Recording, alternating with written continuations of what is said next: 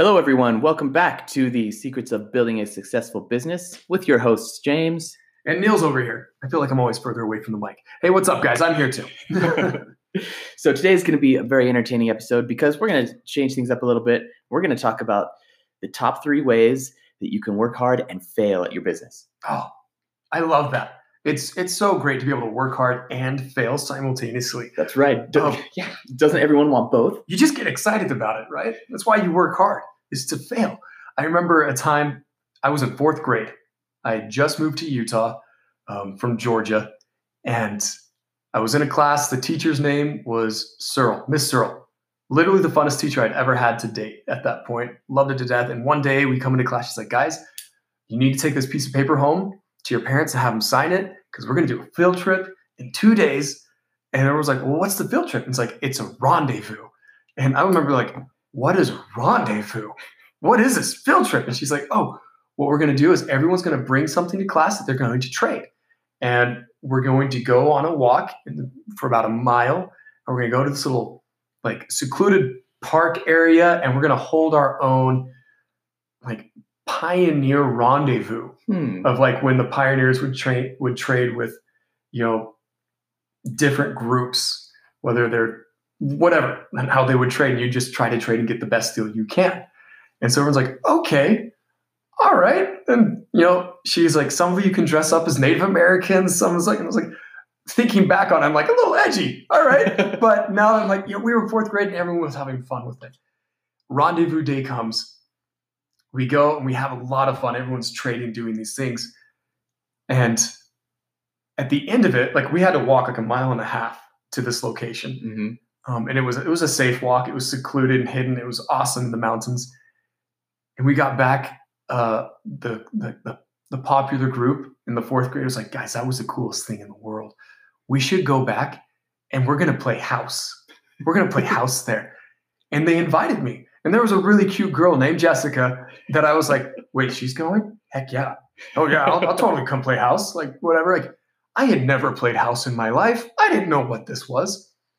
So we ended up packing up a lot of stuff. Mm-hmm. And after school, like 2 days later, we all booked it back to this place where we did this rendezvous and we, air quotes again, played house. It was the stupidest thing I'd ever done. And yet we had worked so hard to do this thing. We worked together to do something really cool. And then I was like, this is it. This is all we're doing. Guys, it was a lot of work for something that was useless, that didn't matter. And I remember like, after we all ended, everyone was like, this was so cool. We should do it again. Like, Neil, you coming tomorrow? And I was like, no, I am not coming tomorrow. Because if I'm going to play, I'm going to go play. So what was stupid about it? Well, it was so inconsequential. Like everything was like, you're literally playing house. Like, all right, now this is your house.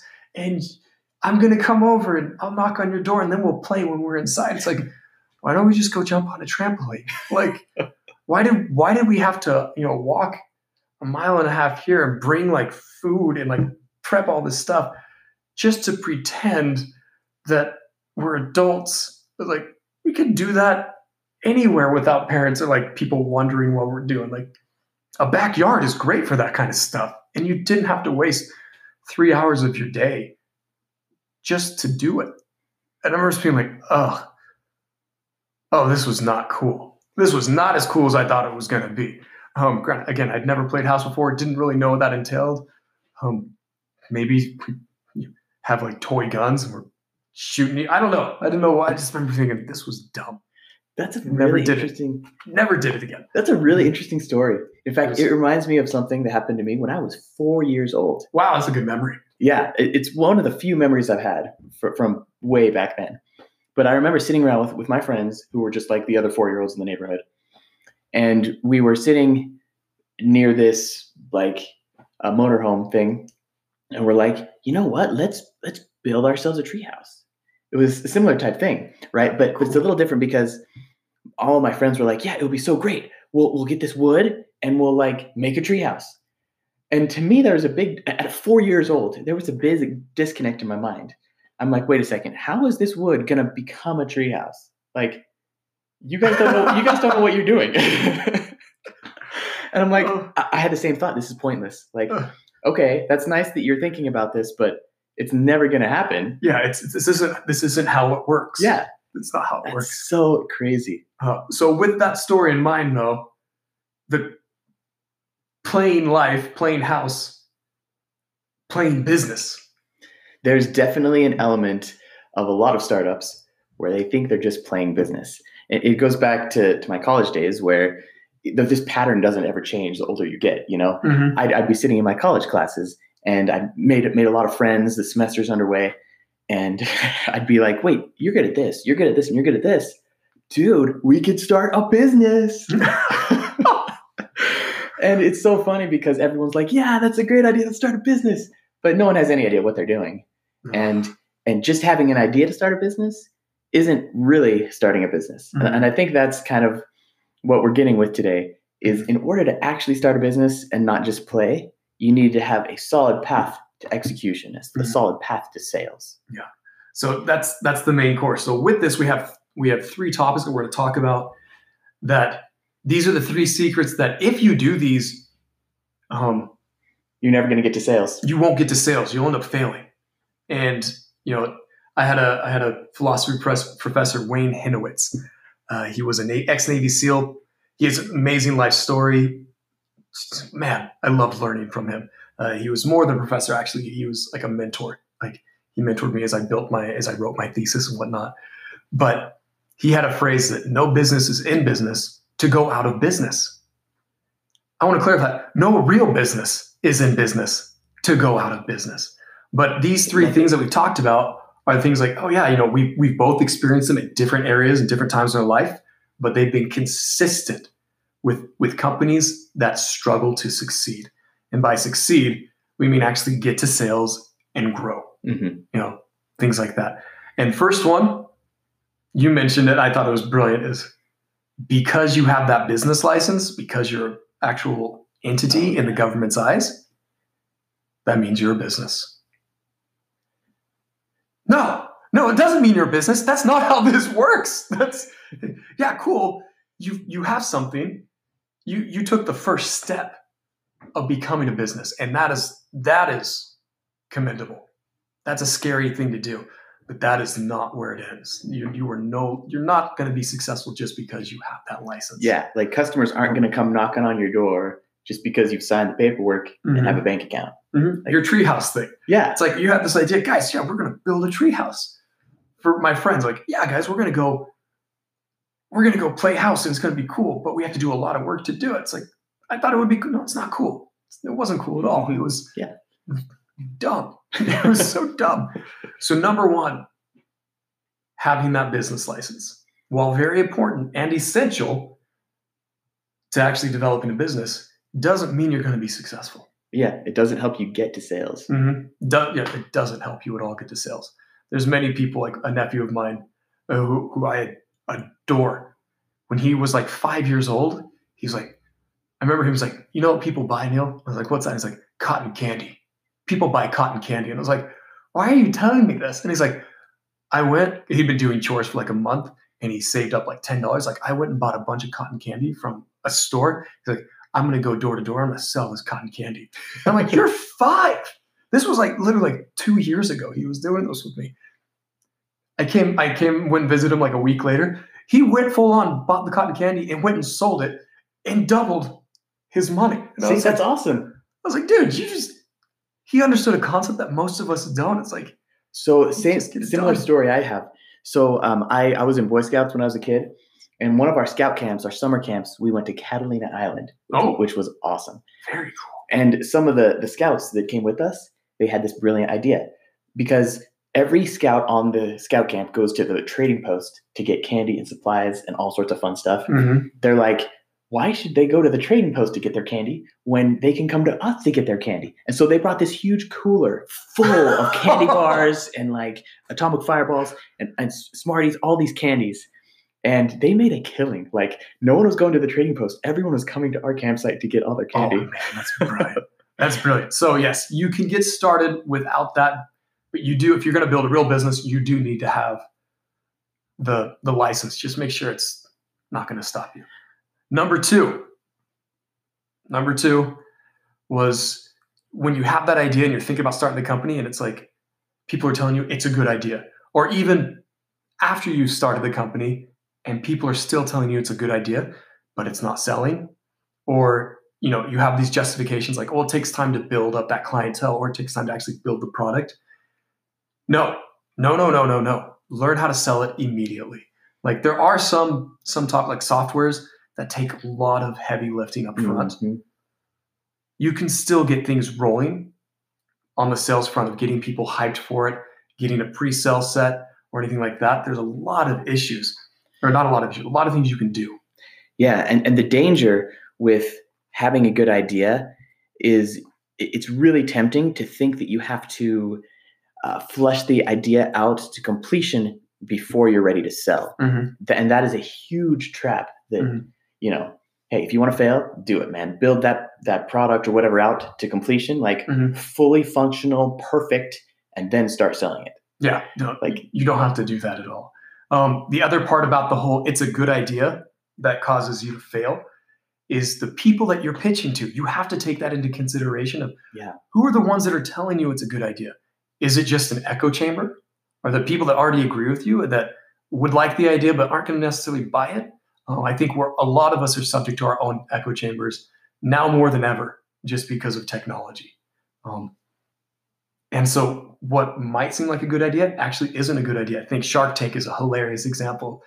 People go on and they have this and like, well, I heard it was a good idea. And the sharks are like, from who? Like who told you? Like, this is a rich person's hobby. Someone that literally has nothing better to do and tons of money to throw away. And that's a very small market. Yeah. So, I mean, the first thing you got to do is if you've got a good idea, like be sure that it actually is a good idea. Mm-hmm. And I think that's what you're talking about. Like vet it out with people who don't think like you. Mm-hmm. Which means you're going to have to ask people that probably don't like your idea and you need to hear what they have to say. It's like a sailboat. I used to tell one of my friends all the time, like he hated hearing bad news. But I was like, hey, bud, if you're going to set sail, make sure you plug the holes that are in the boat already. When it came to him developing his product, he hated hearing like negative feedback. Yeah. It's like, no, this negative feedback is great because it saves you so much time from trying to figure out why it's not working in the future. Get that now, fill those holes in your boat so you can set sail. Yeah. And if you've got a good idea and you're trying to vet it, who is the best person to ask or the best group of people to ask about your idea? Mm-hmm. Your target market. Like go to your target market. Yeah. And I think you hit on something true, Neil, and that is it's human nature to not want to hear that your idea is a bad idea. Oh, like you don't want to hear it, but you've got to hear it. If someone is telling you reasons why your idea might not work, you got to listen. Like don't make excuses, don't justify it. If your target market says it's not going to work, then you got to believe them. Yeah, you don't need that rigor mortis kung fu grip on that thing. If that's not going to work, it's not going to work. So the third thing I wanted to talk about is something we've discussed with a lot of people, and that's execution. When we mean execution, we mean executing on things that will move the ball towards sales, that will push things towards actually getting the product into your customers' hands and them giving you monetary compensation so that you can actually do that. So execution, a lot of things that we have to do with execution, things that we often feel like are helping us execute is hiring or even just doing like random things at work that's going to like hiring, building a brand logo, things like that. Like those help you feel like you're moving it forward, but they're actually not helping you get to sales a lot of times. So being a UX designer, I spent a lot of time studying Alan Cooper. He was one of my mentors in this field. And he talked about this concept called X-size. And it's basically the energy you put into something before you start moving towards your goal. And so the example he gives is like, let's say your goal is to go to the grocery store and you're going to drive to the grocery store. The X-size is getting in the car, opening the door, sitting down, turning on the car, opening the garage door, backing out, and closing the garage door. Mm-hmm. And then you're on the way to the grocery store. Okay. So those are all steps you have to do. But none of those steps is actually going to the grocery store. That's Mhm. the stuff you've got to do to prep for it to go. And so there's a lot of things. The things that Niels was talking about was getting you ready to execute, but it's not actually executing. Mhm. So it's really easy to fall into the trap of like spinning your wheels and doing all these things because other people have done. Mhm. Everyone has a logo, or everyone has employees. And the only difference is everyone else also has sales. And if you don't have sales, you don't need to be spinning your wheels on these other things. Mhm.